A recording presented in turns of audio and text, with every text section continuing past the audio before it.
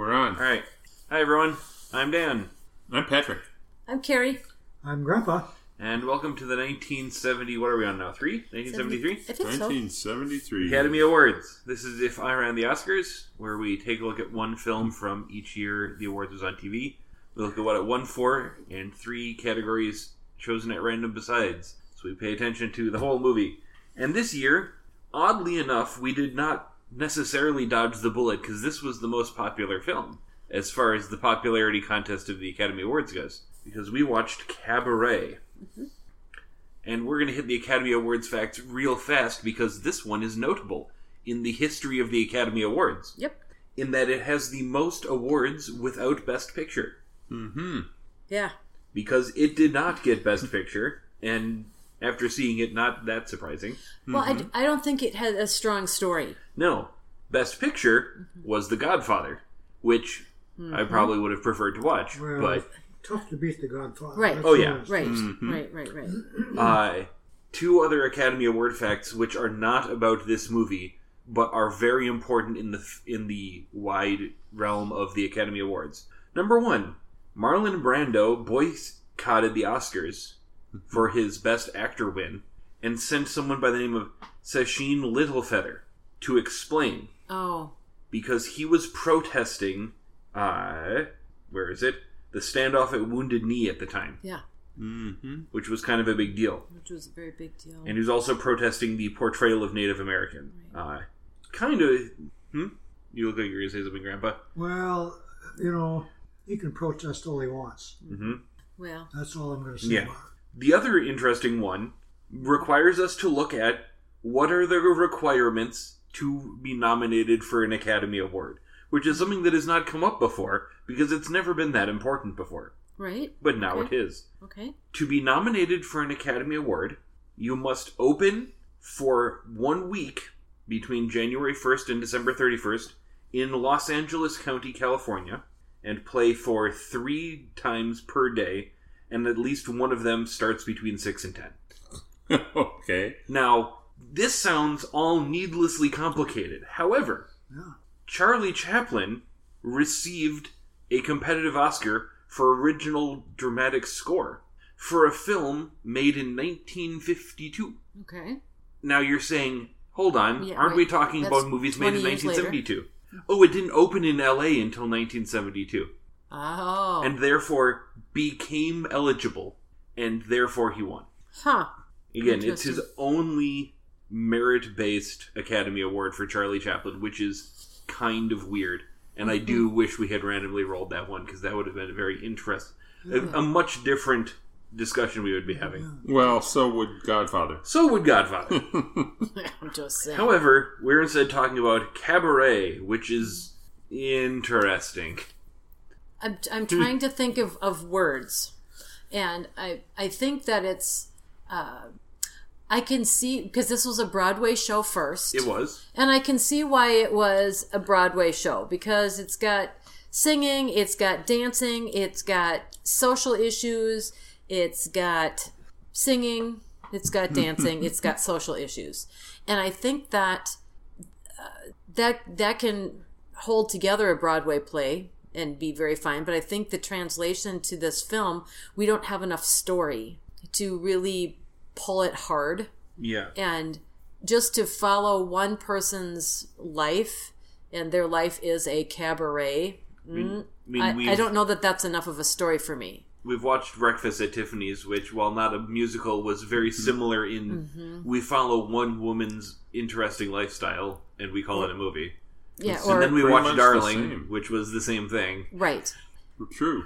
But Which, of course, leads to the question, did people like that in the 60s and 70s? Well, I think that this, because it pushed the buttons on social issues. Oh, definitely. I think whenever a film comes out, and it was, beautiful to look at, the cinematography was excellent. There was some things about it that were really, really well made. And then they're pushing the social issue buttons at the same time. I think that's appealing to the Academy. Definitely. You said it was a feeling to defend? Appealing to the Academy. the Academy of Motion Picture Arts It people. wasn't only the Academy. For what it's worth, I have almost walked out of 2 other films during these sessions because I had had enough. I damn near did it tonight. Yeah. But I'm glad I didn't, because I'll never have that feeling again. Because I was impressed with just what you said. This business, I thought they were, well, it doesn't make any difference what I think. So what I feel is that I have to be careful how I judge these things. So I'm fine with everything they did here. Yeah. Well, I think there were some things that I felt like a banana in the box. Like it almost, there were times when it seemed like they were pulling out all the stops. Let's hit all the social hot button issues. Go. Yeah. And okay. And I think that's, but perhaps that was the whole point of this film, that life is a cabaret of all experiences across the spectrum, top to bottom, left to right. Okay. And maybe that is the point of this film. Mm-hmm. So interestingly, this film is based on the Broadway musical, which is based on a play from 1951 called I Am a Camera, which is based on a novel, The Berlin Stories, which is semi-autobiographical. Huh. So down the rabbit hole, this goes back to someone who lived in Germany in the 1930s Who was there? Sure. and saw someone who was a British cabaret girl meet someone and have a legal abortion based on it. Right. Like, this is all the way down technically a true story. Well, But it's based on. But it's been changed all the way up and Sure, probably sure. things added. So, the people of this film, and there's not too many because a lot of the people in this film, there's not that many main characters, and some of them are, like, German movie stars. Sure. There's a couple that we may know. One is Liza Minnelli, who We've heard of her. we've heard of her. Ha. She did not have that many, like, top movies. Like, New York was not actually that well received. She did a lot of work. She did a lot of work. She's Right, still right. doing work. Believe Right. it or not. Daughter of Judy Garland. Yeah. Garden. Gargoyle. And Yeah, Vincent- got there. And Vincent Minnelli. Yeah. So, some credible caliber there. Well, it just makes it easier to get started in the biz. It I does. She got an Academy Award nomination previously for The Sterile Cuckoo in 1969. Wow. Her next major hit after this movie was Arthur in 1981. She's done good work in Broadway and like live shows, but she hasn't really had a big movie since Arthur. Well, Well, I like movie like Star. This movie can't compare with The Godfather. She can't compare with her mother. No. I mean, let's face it. She's plenty good enough, but she's not Judy Garland. Yeah. The leading across from her is Michael York, who we've talked about before. Do you remember where he's from, Mom? he's from all kinds of things. Well, where we saw him from I mean, for this podcast? for this podcast, because you've seen him in The Taming of the Shrew. Yes, because he's the tutor. Yes. Ah! He was Tybalt It was Tybalt. in Romeo and Juliet. Oh, he was. He was. Yep. Very young. You were there. Yeah. And a good job he did. Oh. Oh, you're not talking about the movie. No. Okay. We do have to pay some special attention to Joel Grey, You Yeah. do. winner of an Academy Award So he, for this film? for this Yes. film, as the Master of Ceremonies for the cabaret. So you- was you he see lead who he's actor or up against? supporting? Supporting. Supporting. Michael York was the lead actor. He was up against 3 actors from The Godfather. Oh, sure. James Caan, Robert Duvall, and Al Pacino were all nominated for that For Godfather? Yeah. Wow. Godfather, and Joel Grey won it. That's an accomplishment, I think. So besides that Academy Award he has a Tony, 2 Grammys, and a Golden Globe. And he did tons of television. He's also done some good work in musicals. Mm-hmm. For example, the role of George M. Cohen in the musical George M., The Wizard of Oz in the musical Wicked, Mm-hmm. and he's starred in Anything Goes and Chicago. Sure. So, some stuff. His And he did perform very well. He in this show. did. I mean, for the role, he did a really good job. Yeah. His Tony is for Cabaret as best featured actor. So he got top actor slot for that one. Possibly because the side role didn't do as much singing. Note, only one song in this movie was not in the Cabaret. You mean in the... Actually, in the club. Every song was performed in the club except for one. Which one was that? That was the one where the Hitler Youth were singing. Oh, yeah. Oh, yes, that's right. They were outside at a beer garden. Mm-hmm. So that's, like, there's not that many people, like, actors in this film doing stuff. There's only a few top ones. But since we are talking about the score, we do have to talk about John Kander and Fred Ebb. Mm-hmm. Because they've done a couple things. Well, they were the writers for the musical. Right. And Chicago. They also did Chicago, which maybe we'll talk about later. Maybe. We'll see if that one comes up on the rotation. They also scored New York, New York. Yep. They've kind of done a few things. Mostly musicals, but they've done some orchestration for film. The orchestrator for this is a guy by the name of Ralph Burns. He did the orchestration arrangement for the film. Did work with Kander and Ebb because some of the songs for the musical were not used. They wrote new ones. Oh yeah, I did read about that in one place. But he's been a composer for films, from 74 to 89. He did orchestration starting in 64. He was the conductor for New York, New York. He did the orchestration for the Spanish Inquisition song in Mel Brooks' History of the World Part 1.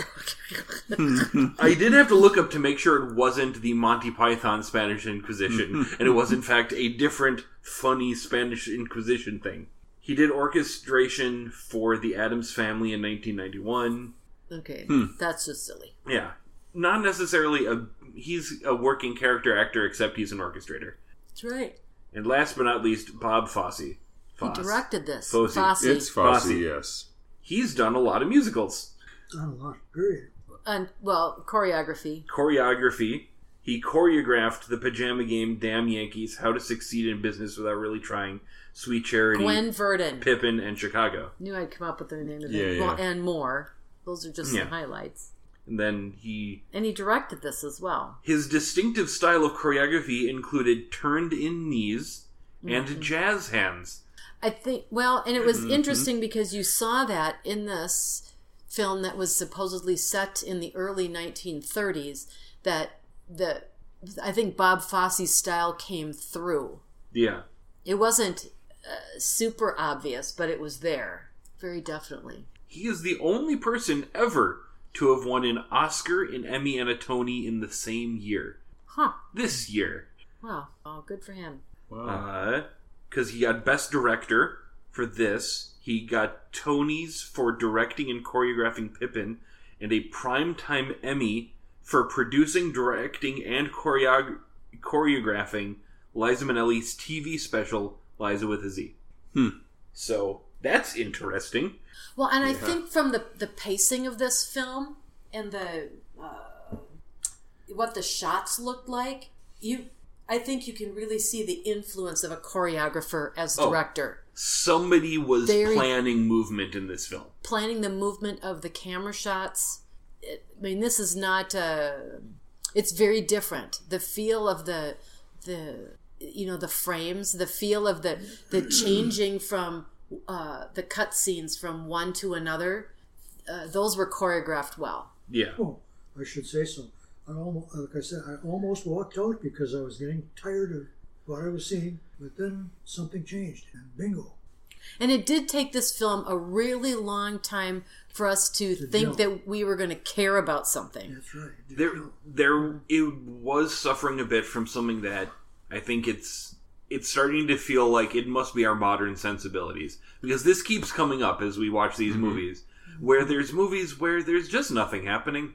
There's just people doing stuff. It's people and stuff and songs and dances and things. You said something about that. We were at least a half hour into it, and you said, I'm not sure what I'm supposed to be thinking about this movie or something. Yeah. Remember that like last Liam Neeson movie we watched, where it was about ordinary people doing ordinary things. Oh, golly. Which was technically worse than this, because this is at least interesting people doing things. Mm-hmm. Oh, my goodness. You know, we have the same grumble about that one, where there's not... You gotta have the roller coaster of plot. There has to be some sort of tension. Right. And it doesn't have to start out big. Your first scene should not be ramping snowmobiles off of a mountain. That's an oddly specific example, but I will continue to grumble at the video game. It sounds like a James Bond movie. It's a video game, unfortunately. The first one did a very good job, and then they had a sequel. In the very first mission, you ramp snowmobiles off of a mountain and, like, parachute off, and you think, that's the first thing that happens? Where do you go from here? Yeah. Right. But this felt like it was a variety show, and perhaps that's part of it, is that life is a cabaret, and it's one entertainment after another, and if it's just like a vaudeville show, and they haven't put in the effort to make it build on a story throughout the whole show, what is there? And maybe that's what we were supposed to get. Yeah, which is very good for the Academy, and I feel like is going to... Yeah, I've complained a bit about movies having to explain how smart they are, and how audiences should be smart enough to figure it out, but at the same time, if you're too smart for your audiences, then what's the point? Well, and at times it felt like this is a film that was made to be appreciated by Academy members more than It had good metaphors, and some of them you could pick up on, right. But the metaphors were usually paired with good film editing or camera choices, like when during one scene where they were having a happy slappy slap fight in the cabaret, and would jump cut to someone having a happy slappy getting beat up in the alley. And there was a third component of that too, if I remember right, at some point within that. But I think the film editing was very interesting in that, and helpful. Some of the jump cuts were really short little blips, and you kind of think, what was that about? Yeah, why was that there? It gave extra meaning to scene A with the cut to scene B, and then what was scene B was bolstered emotionally or intentionally by what was happening in scene A. The film editing was not bananas in bread boxes. It had to be full scenes of what's going on, but the editing did a good job of trying to stitch it back together. Right. Yeah, I mean, there was one scene where they had a little blip of cabaret entertainment, a little short, tiny piece in the midst of other things going on in the show, and then they had this little blip. Yeah. and I kind of scratched my head and think, or why did they have the little scene with the boy dropping the ball down the steps? I was trying to figure that. Oh, why did they do that? I'm going to let you think about that, because I think I already know. But you think you know? Okay. What? But I think that this is part about what happens if the theater experience it's not just to entertain us. We were supposed to think about some things and why those choices were made. Then we go back to the final song, Life is a Cabaret. So is it just all slapstick? Is it all just tits and ass? Or is there something else to it? Mm-hmm. By the way, if you're hearing this and thinking cabaret, ooh, I want to watch a movie with sexy times, there was a disappointing lack of sexy times in this movie. If that's what you're after. If that's what you're after. This was rated PG. Yeah, this is a very safe movie, which is a little odd considering the title. Except for thematic material. Yeah. I'm not sure that I would have wanted to watch this with my 10 and 12-year-olds. Yeah, but we wouldn't have known what they were talking about. No, but you would have asked questions, and then I would have been obliged as your mother to give you some answer. Yeah. That wasn't a lie. So, because I was committed to that from the beginning. So, all right. Any more thoughts on the film before we discuss awards? I know, I'm sure I'll have more, but I'll just say, how about them Nazis? Yeah. For those just tuning in, this film is set in the early 1930s in Germany.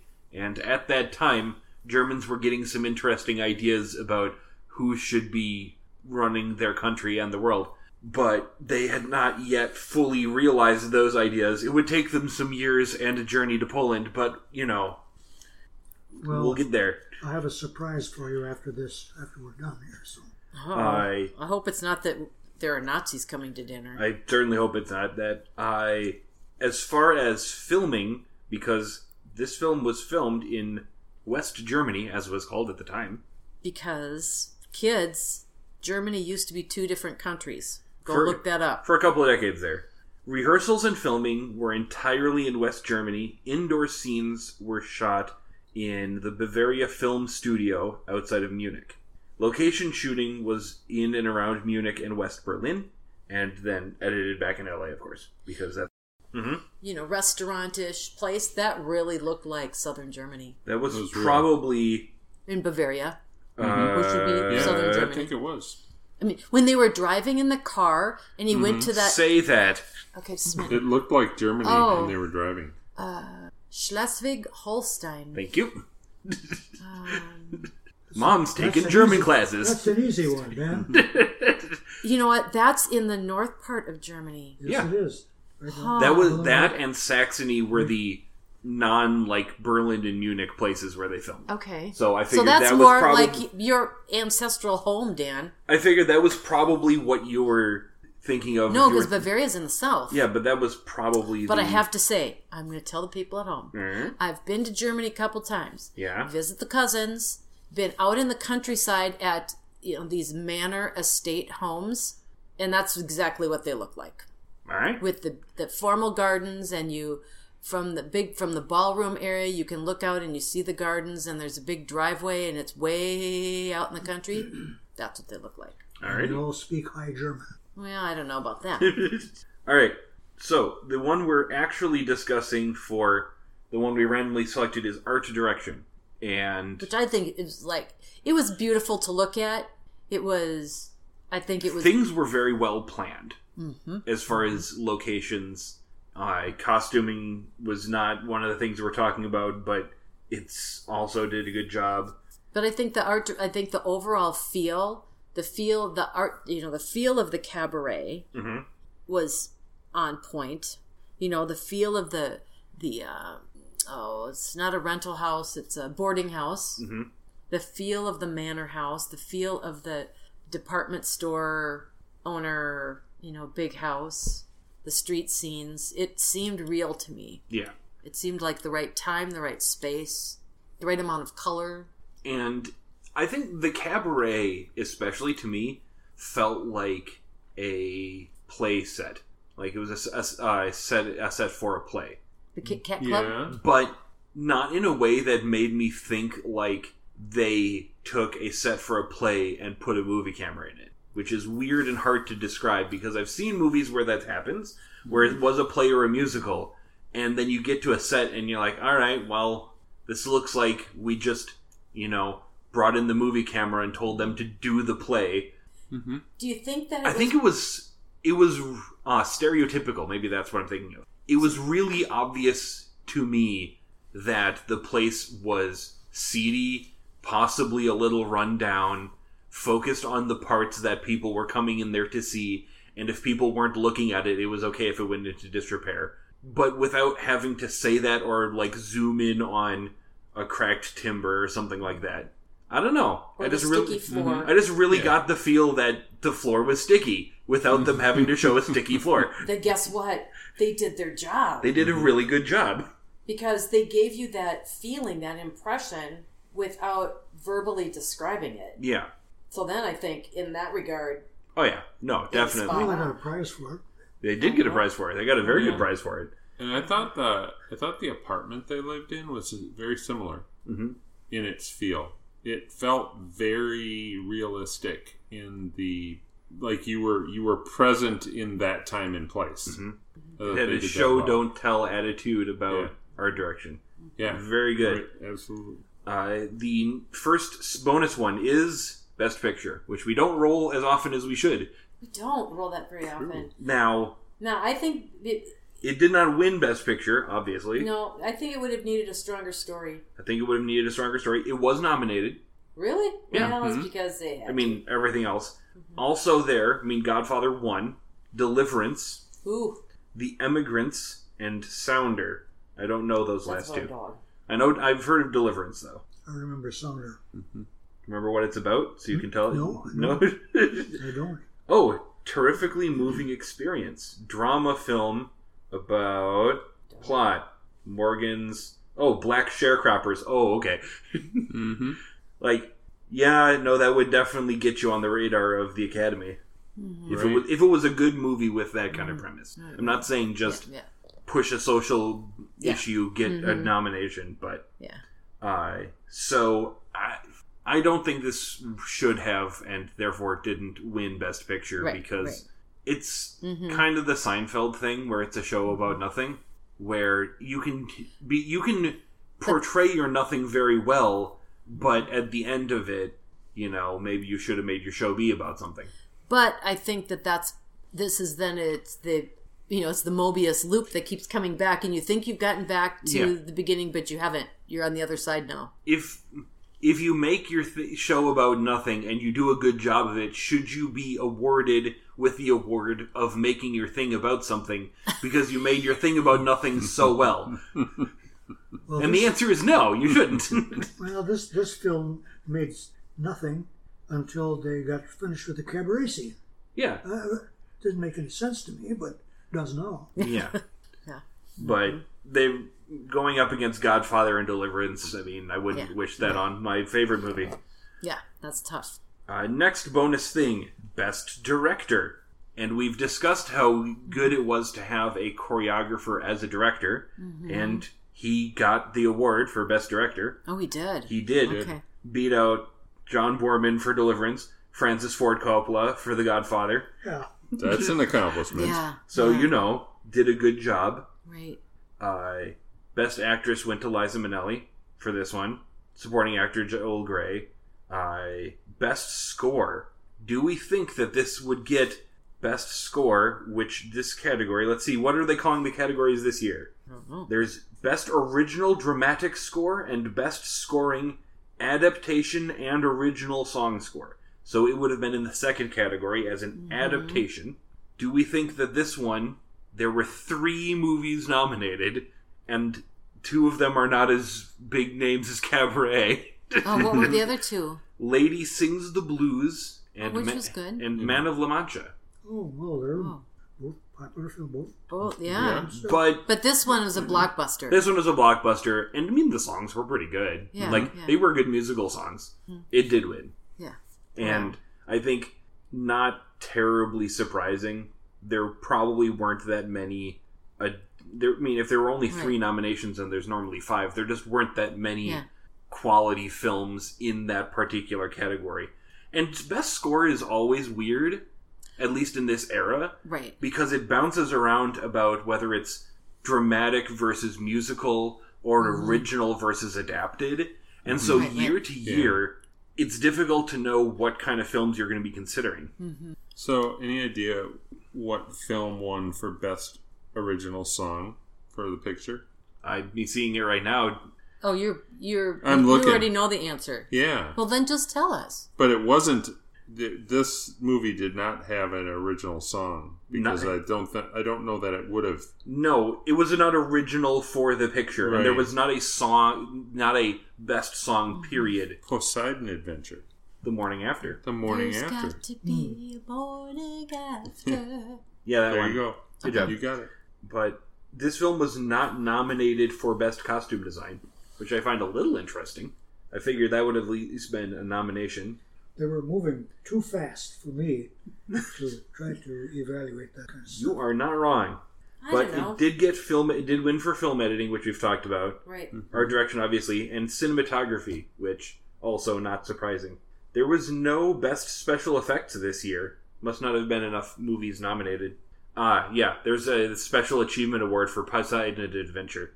First disaster film. Yeah, First big disaster film. but this one, I think it. The kids don't understand that when I was a teenager, there was no such thing as disaster films until Poseidon Adventure. And that was so shocking. It was such a big deal.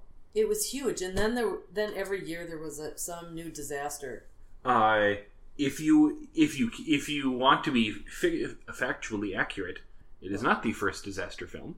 Well, I'm sure there were other disasters. It was not even the first disaster film of the 1970s, which is when it saw a rise in popularity, because that is Airport. Mm-hmm. Oh, which was filmed here. However, Poseidon Adventure followed quickly after. Yeah. And then Earthquake and the Towering Inferno. Yeah. Yeah. See what I'm saying? So we can have the pride of having the first disaster film filmed locally. And then, of course, disaster films ramped up until it hit Titanic. Yeah. Oh my goodness. Die Hard. Well, nobody had guts enough to make one about Hiroshima. Yeah. Yeah. Well, they've made... there've been some Japanese films made about things like that. Documentaries, of course. Right. Yeah. But it's not something that goes on here.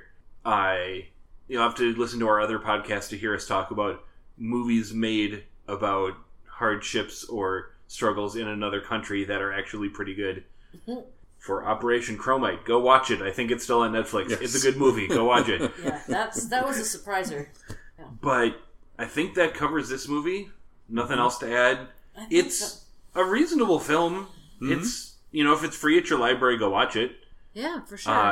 The version we saw, I think, was the original DVD release, which is why... Original VHS. Well, it was on DVD. Transferred to a DVD. Mm-hmm. But it's got a really poor aspect ratio because it was put on DVD in widescreen at a time before there were widescreen TVs popularly available. So it's burned onto the DVD in 4:3 with black bars on top and bottom. And sides. And sides. And, well, no, it wasn't on the sides. The reason it's on the sides is because our TV can't remove the black bars from the top and bottom because they're part of the original picture. Oh. And therefore, instead of stretching it to look really stupid, it just put black bars on the sides. So what we ended up with is a widescreen image in the center of the TV. And it looked kind of bad. This is a really modern problem, isn't it? It is. Yes. This is an interesting... Tune in next week for our new technology podcast, TVs Are Stupid. Well, we want to thank the Academy for doing its job and thereby pointing us in the direction of quality filmmaking. All right. Bye.